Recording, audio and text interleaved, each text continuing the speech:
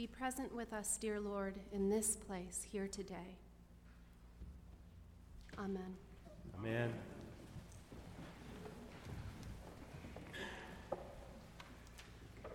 We are a people who live by labels. Take me, for instance. I'm a seminarian, a daughter, a singer, an aunt, a candidate for holy orders, a terrible knitter.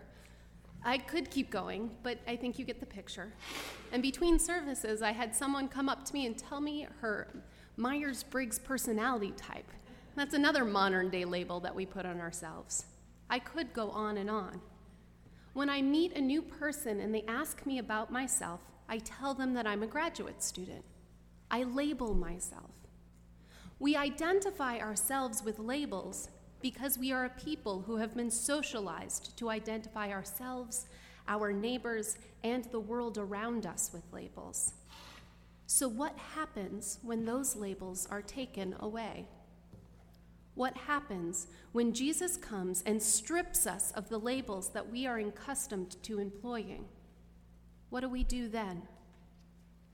In the gospel lesson from Matthew, Jesus admonishes the Pharisees for a failure to practice what they preach.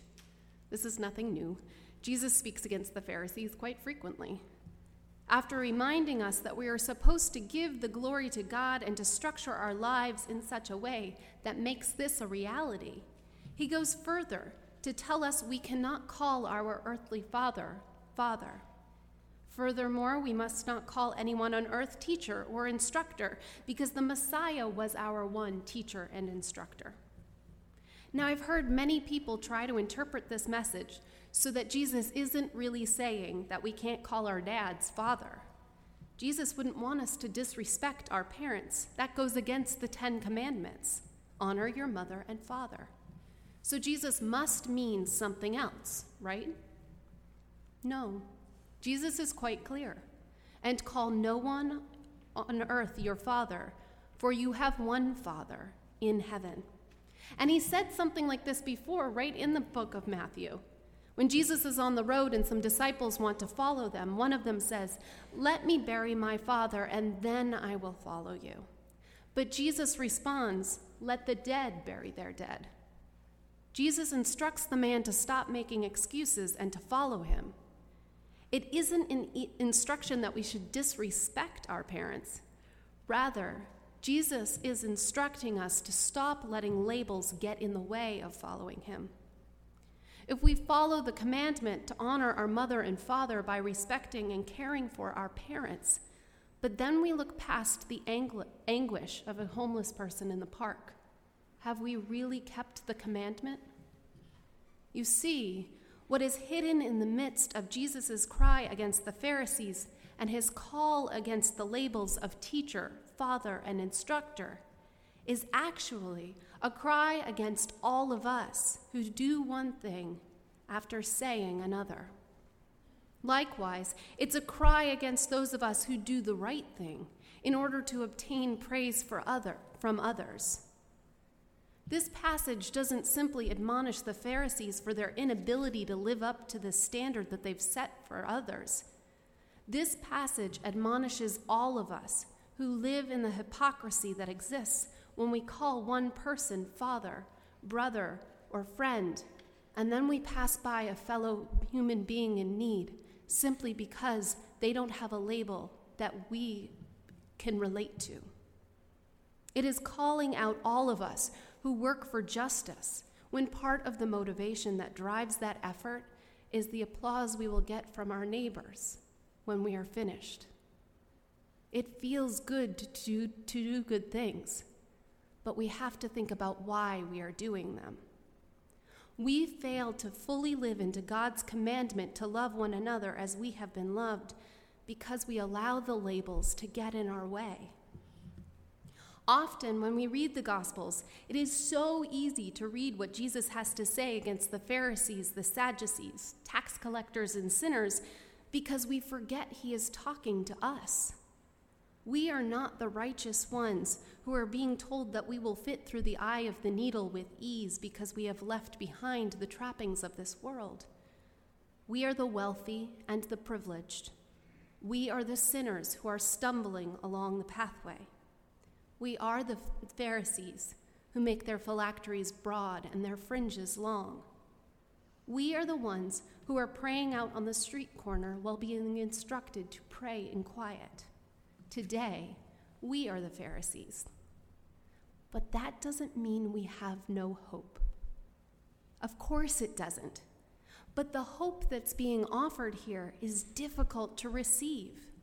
The hope and the healing that is being offered to us today is to strip away our labels. The hope we have is to accept the grace that is being offered to us.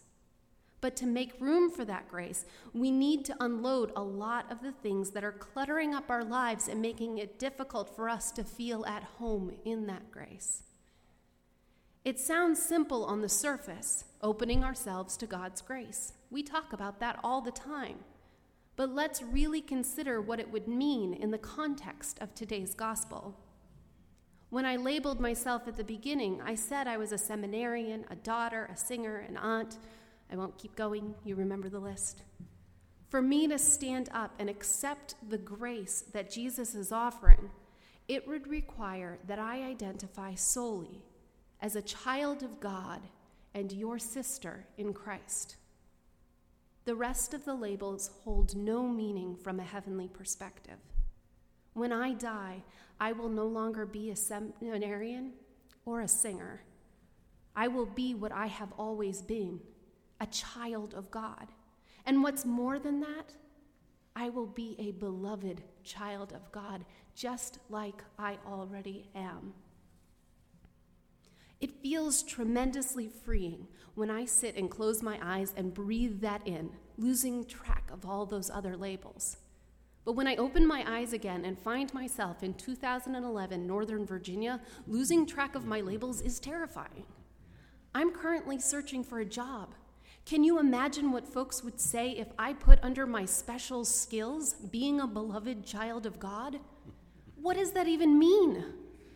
And I'm going into the ministry.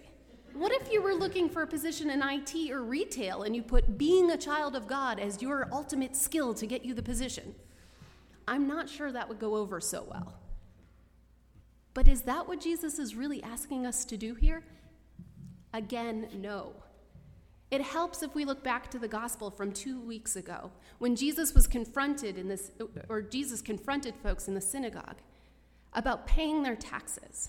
They had brought the denarius and said, are we supposed to really, give this back to the government? In that passage, Jesus told the people that they should give back the government their money because it is theirs, and give to God what is God's. We learned that this was our bodies, our souls, and our minds belonging to God, the things that we needed to give back, while all of the earthly possessions belong to this world and can stay right where they are. This is the same idea. We are being called to a place where we don't let our earthly labels distract us from the divine purpose that God has for us. It is the line between pride and glory that we must walk. God has blessed us with the skills we have, and when we lose track of the fact that it is God who has provided those skills and abilities, that is when we fall into the trappings of pride. Jesus is teaching us to be disciples, and to be a disciple, we must learn to leave everything behind when we follow him. Stanley Hauerwas is a professor of theological ethics at Duke, and he's the author of numerous books, one of which I ordered 3 months ago and finally got this week.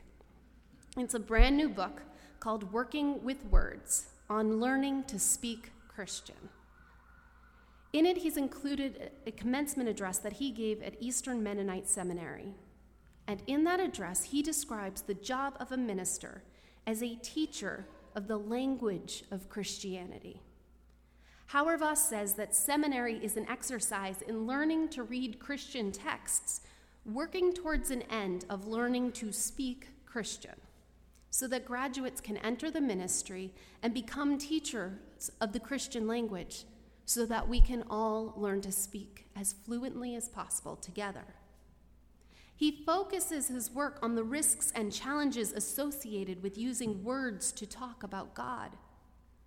Those same challenges are inherent as we venture out into the world trying to live a Christian life when we're not fluent in the Christian language, because Christian culture is not the prevalent culture in which we live. Christian language becomes a second language to us when we grow up in this world. One of the most important things for us to learn as we become teachers of the Christian language, Hauerwas claims, is to know when to be quiet. He tells us there's a blessing inherent in learning from the Spirit when we're supposed to speak and when we are supposed to let the silence speak.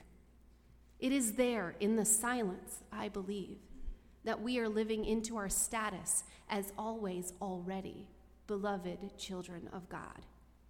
It is in the silence that we let go of the labels and where we make room for the Holy Spirit to speak through us, sometimes with, but more often without words.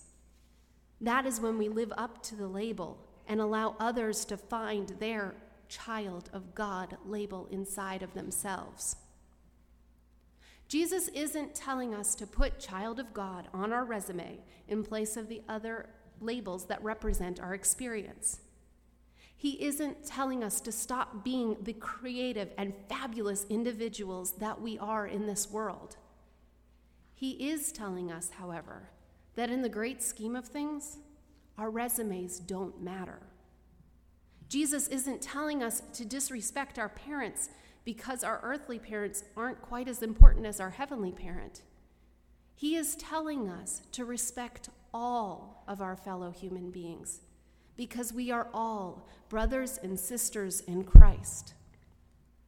Jesus isn't telling us that we should condemn the modern-day Pharisees who wear their prayers like a cloak while acting in ways contrary to their preaching.